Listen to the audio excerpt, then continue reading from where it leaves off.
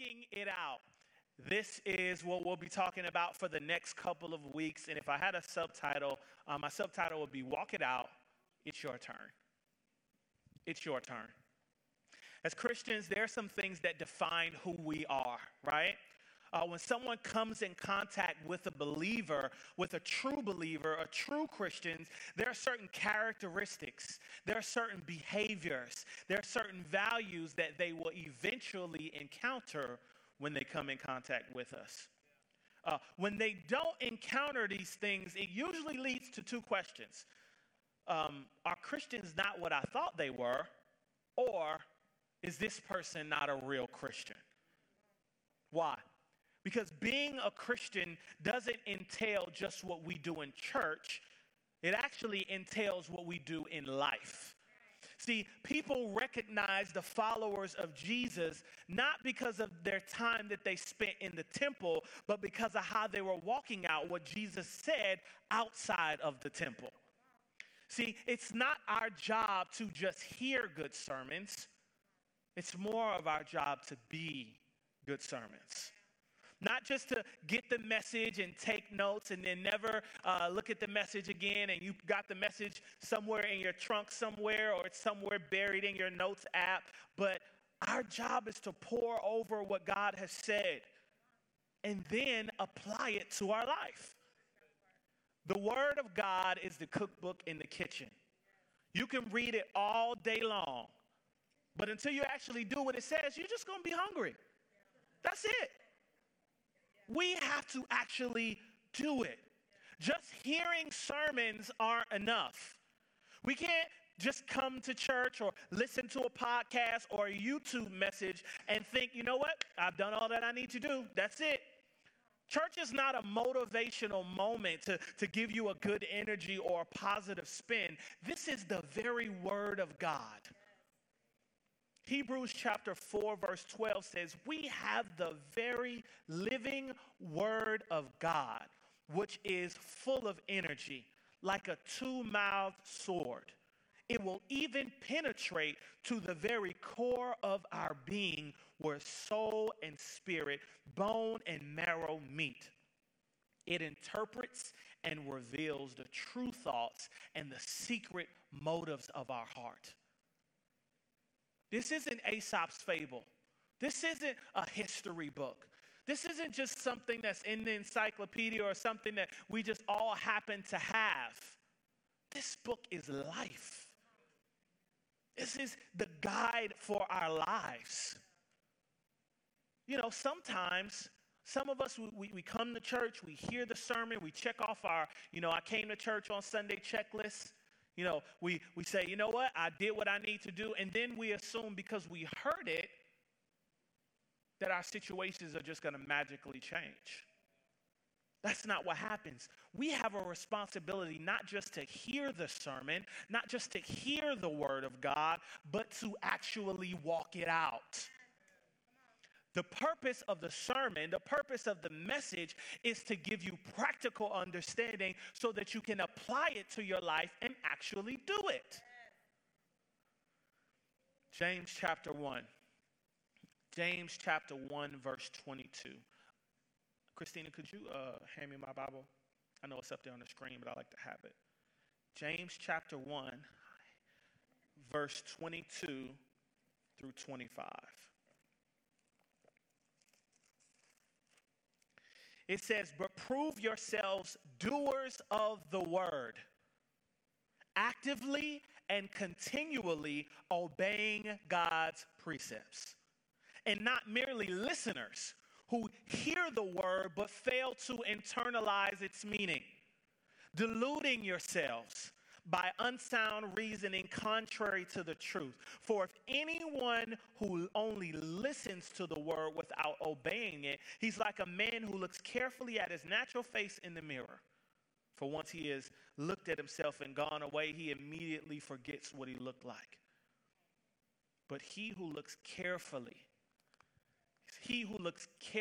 into the perfect law, the law of liberty, and faithfully abides by it, not having become a careless listener who forgets, but an active doer who obeys. He will be blessed and favored by God in what he does in his life of obedience. See, James is saying that hearing the word isn't enough. But he said we should be actively, continually obeying God's precepts. He says we have to be active doers and not just careless listeners. And then as a bonus, he says, as a result, there's a promise attached to it. He says that the doer is blessed and favored by God in what he does as he's obedient to what is written. He's saying we got to walk it out. He's saying we actually have to do what it says. If you would allow me, I saw this in the Passion Translation, and I love the way it said it. So I'm going to read it again. James chapter 1, verse 22. He says, don't just listen to the word of truth and not respond to it, for it is the essence of self-deception. So always let this word become like poetry, written and fulfilled by your life. If you listen to the word and don't live out the message you hear, you become like the person who looks in the mirror of the word to discover the reflection of his face in the beginning. You perceive how God sees you in the mirror of the word, but then you go out and forget your divine origin. But those who set their gaze deeply into the perfecting law of liberty are fascinated by, and they respond to the truth they hear, and they're strengthened by it, and they experience God's blessing in all that they do. James says hearing the word and not doing it is the essence of self-deception. What does that mean? By not being a doer, you are deceiving yourself into believing that you're a believer. You're deceiving yourself into believing that you are a follower of Christ. Wait, Pastor Keenan, are you saying that if I just come to church and I just don't do it and I'm just here every Sunday that I'm not really a Christian? No, I'm not saying that. Not at all. James is saying that. The Bible is saying that. John chapter 8, verse 31. John chapter 8, verse 31.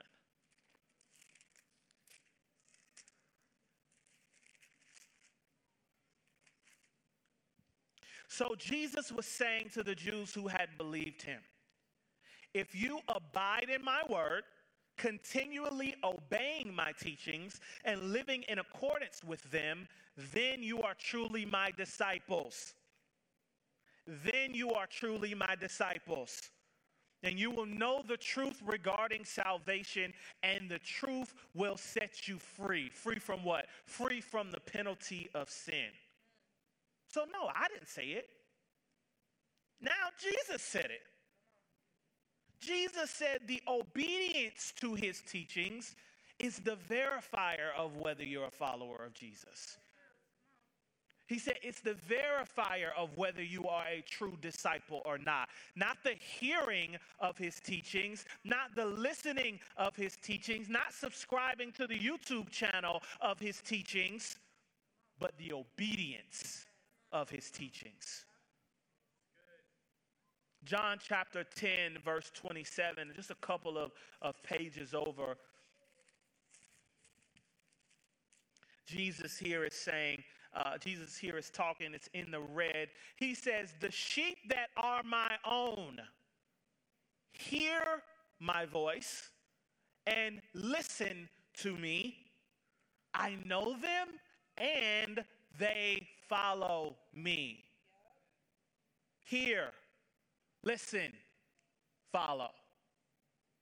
See, if we're true believers, if we are his sheep, and we can't live a life of just hearing. We have to listen and then internalize what we're hearing, and then we walk it out just like Jesus did, following his example. Hear, listen, and follow. See, the Bible is a book of instructions and applications that apply to every single aspect of our life. It is the guidance for the things that we will encounter. It is the guidance for the people that we will encounter. It is the guidance for the issues that we will encounter. But it's no use to us if we just look at it as a motivational toolkit. Oh, I'm feeling down today. You know what? Let me just get in here and see what the Bible has to say. Oh, you know what? I feel better. No, you need to do it. Don't feel better, because you're going to feel bad later. You actually need to do it. Here's the thing. We have to take time to open it up, let it read us, because sometimes we just read it. But sometimes we need to let the word read us. Because sometimes a word will tell you about yourself. Okay? It will step on your toes. It will challenge you. It will tell you who you really are. It will tell on you. Sometimes you need to let the word read you and then do what it says. See, we will be held accountable for everything written in these pages. And we don't have the excuse of our jobs. We don't have the excuse of our schedules, our kids' sports, or our lack of time management. We don't have that excuse. Oh, God, I'm sorry I didn't read your word, but, I had the football game. It was the Raiders. And we don't have an excuse. God gave us instructions, and he spoke on topics that he expected us to live out. Not only live out, but he wanted us to live it out loud. He wanted us to walk it out. Matthew chapter 5, verse 16.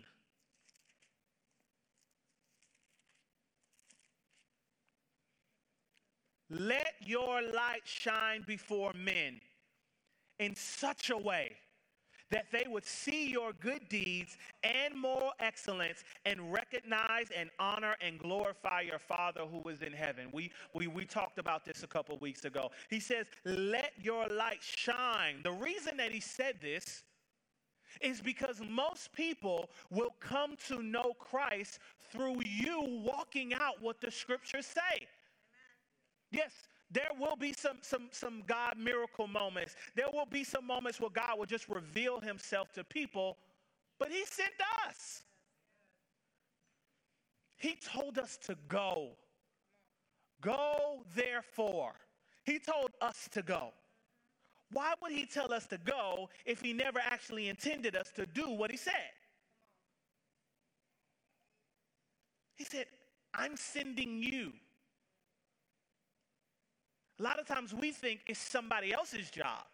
Oh, no, that's the pastor's job. Luce here? No, not at all.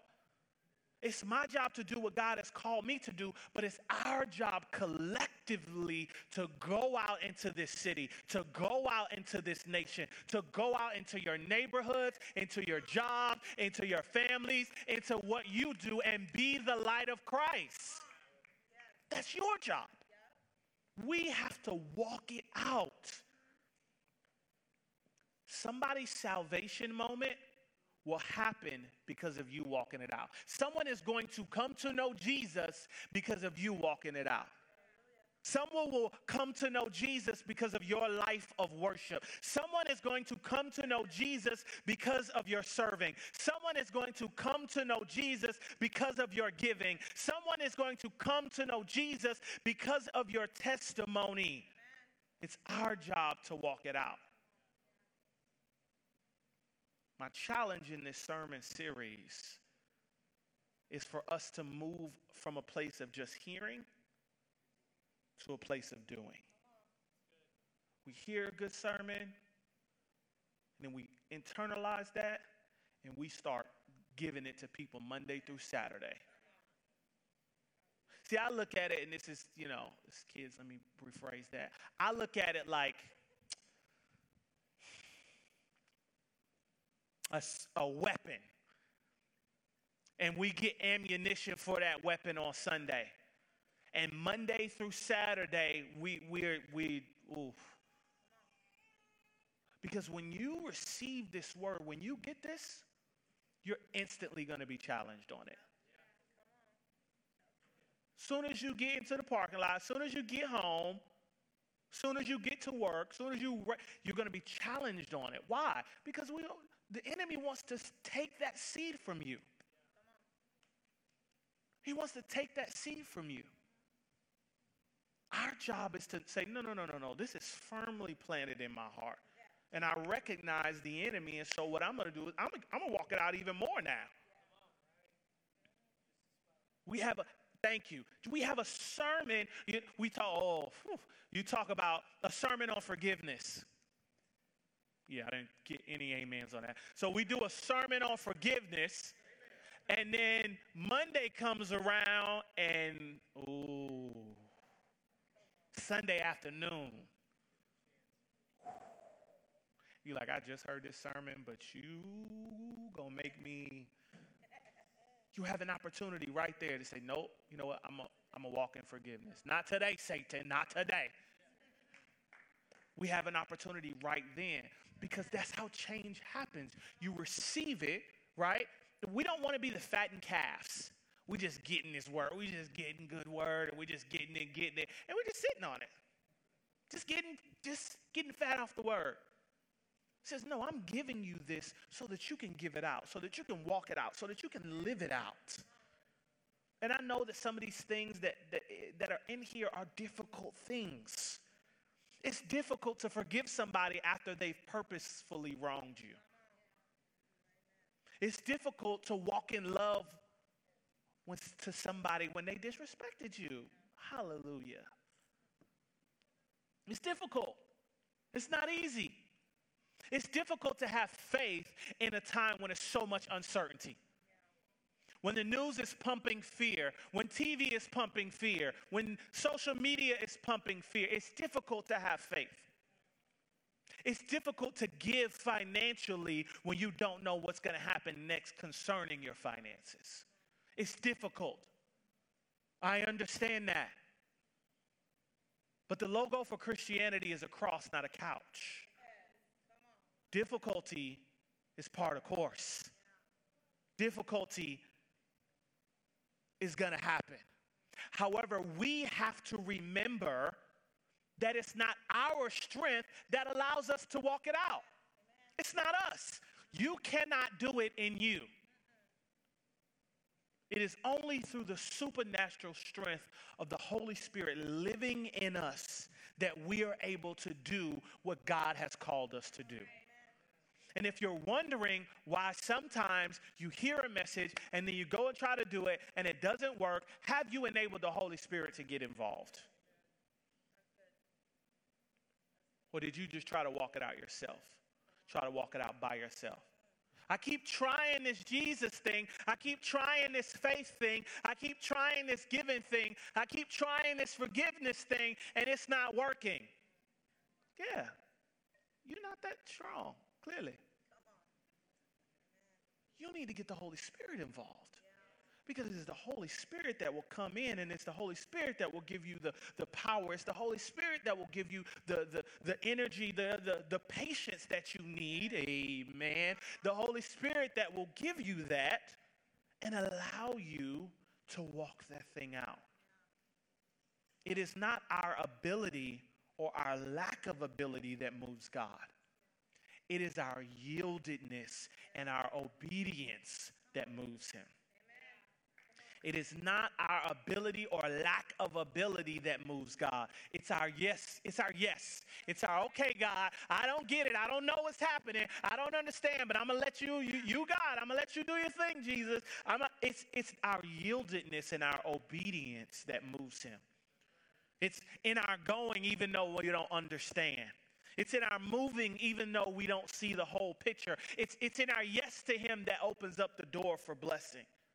It's in our yes to him that opens up the door for miracles. It's in our yes to him that gives us access to the strength and the grace that we need to walk this life out and see results in our lives.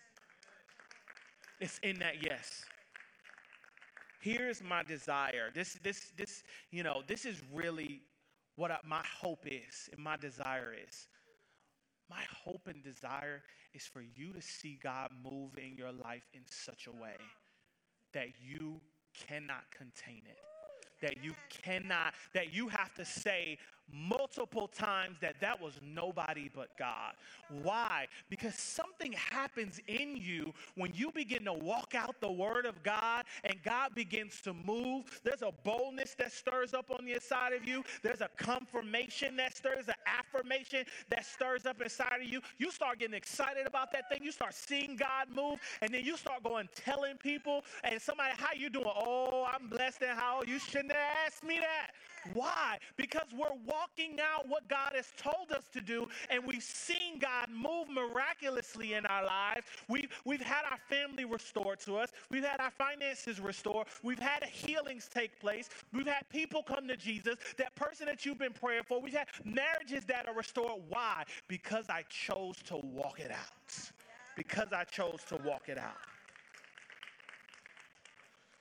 Oh. Luke chapter 17, verse 11 through 14. I got to get out of here. While Jesus was on his way to Jerusalem, he was passing along the border between Samaria and Galilee. As he entered the village, he was met by 10 lepers who stood at a distance, and they raised their voice and called out, Jesus, Master, have mercy on us. Verse 14, when he saw them, he said to them, go and show yourself to the priests. See these next couple of words right here. As they went, they were miraculously healed and made clean. As they went, they were healed. See, there were plenty of miracles recorded in which Jesus does the healing right then and there. But in this instance, Jesus told them to go. And because they had faith, because they had a trust and a personal confidence in God, in his power, in his word, they went. And as they walked out their faith, as they moved in obedience, they received their healing. What is God ready to do in your life that requires your obedience? What is God ready to do in your life that requires you to walk it out? What is God ready to do in your life that requires you to move even though you don't see the whole picture? By the way, if you saw the whole picture, it wouldn't be called faith. What is God ready to do? As I close, we might ask God, why am I going through this? Or why do I have to do this? Or why do I need to go speak to that person? Why am I battling through this struggle? Why, God? Why? And in those moments, we get tied up in us. We get tied up in how we feel. We get tied up in what we want to do or how we would have handled it. But I've come to realize that our situations are less about us and more about us walking it out so that God can get the glory in our situation. I got to get out of here. John chapter 9, verses 1. John chapter 9, verses 1, and I'm going to get out y'all way. John chapter 9, verse 1. Afterwards, as Jesus walked down the street, as if you play, I'm going to hurry up, okay? Afterwards, as Jesus walked down the street, he noticed a man blind from birth. His disciples asked him, Teacher, whose sin caused this guy's blindness? His own or the sin of his parents? Verse 3, Jesus answered, neither. It happened to him so that you could watch him and experience God's miracle. While I'm with you, it's daytime, and we must do the works of God who sent me while the light shines. For there's coming a dark night when no one will be able to work. As long as I am with you, my life is the light that pierces the world's darkness. Then Jesus spat on the ground. He made some clay with his saliva. He anointed the blind man's eyes with the clay, and he said to the blind man, now go. Go. Go, go, go, go, and wash the clay from your eyes in the ritual pool of Siloam. Next three words. So he went. He went to wash his face, and as he came back, he could see for the first time of his life. This caused a stir among the people, and they noticed the blind beggar was now seeing, and they began to say to one another, "Isn't this the blind man?" See how people want to bring up your past? "Isn't this the blind man who once sat and begged?" Some said, "No, it can't be him." Others said, "It looks just like him." And people said, "It has to be him." And the man kept insisting, "I am the man who once was blind." So they asked him, "What happened to you?" See, this is what I'm saying. Woo. This is what I'm saying. When you live the word of God out in your life, when you come to know Jesus and a change happens in your life, when you see the miracle of God taking place and other people begin to see it in your life, they begin to ask you, "What happened to you?" He replied, "I met the man named Jesus. He rubbed clay on my eyes and said," what did he say? What did he say? He said, Go to the pool named Siloam and wash." Here we go again. "So I went. And while I was washing the clay from my eyes, I began to see for the first time ever." He said, "Go," so I went. He said, "Love," so I love. He said, "Give," so I give. He said, "Walk," so I walk. He said, "Quit," so I quit. He said it, so I went. I'm sure there were plenty of times where this man asked, and I'm sure the parents asked and wondered why he was blind. Why did he have to go through this? Why did he have to walk this out? Why did he have to endure it? And Jesus said he had to walk this out for this moment right here, right now. So that over 2,000 years later, people would still be hearing about this story and be encouraged to trust God and walk out his word. See, some of the things that we have to walk out might not be pretty. It might not be fuzzy. This is life. And so some of life's things aren't pretty. Some of the things are hurtful. And some of the things we may not understand. But I challenge you today as we walk into this series to dive deeper in the Word of God. To dive deeper in your relationship with Jesus and begin to walk it out. Begin to walk out what he's saying in his word and watch him get the glory from your victory. But it only happens when we decide to not just be hearers, but be doers.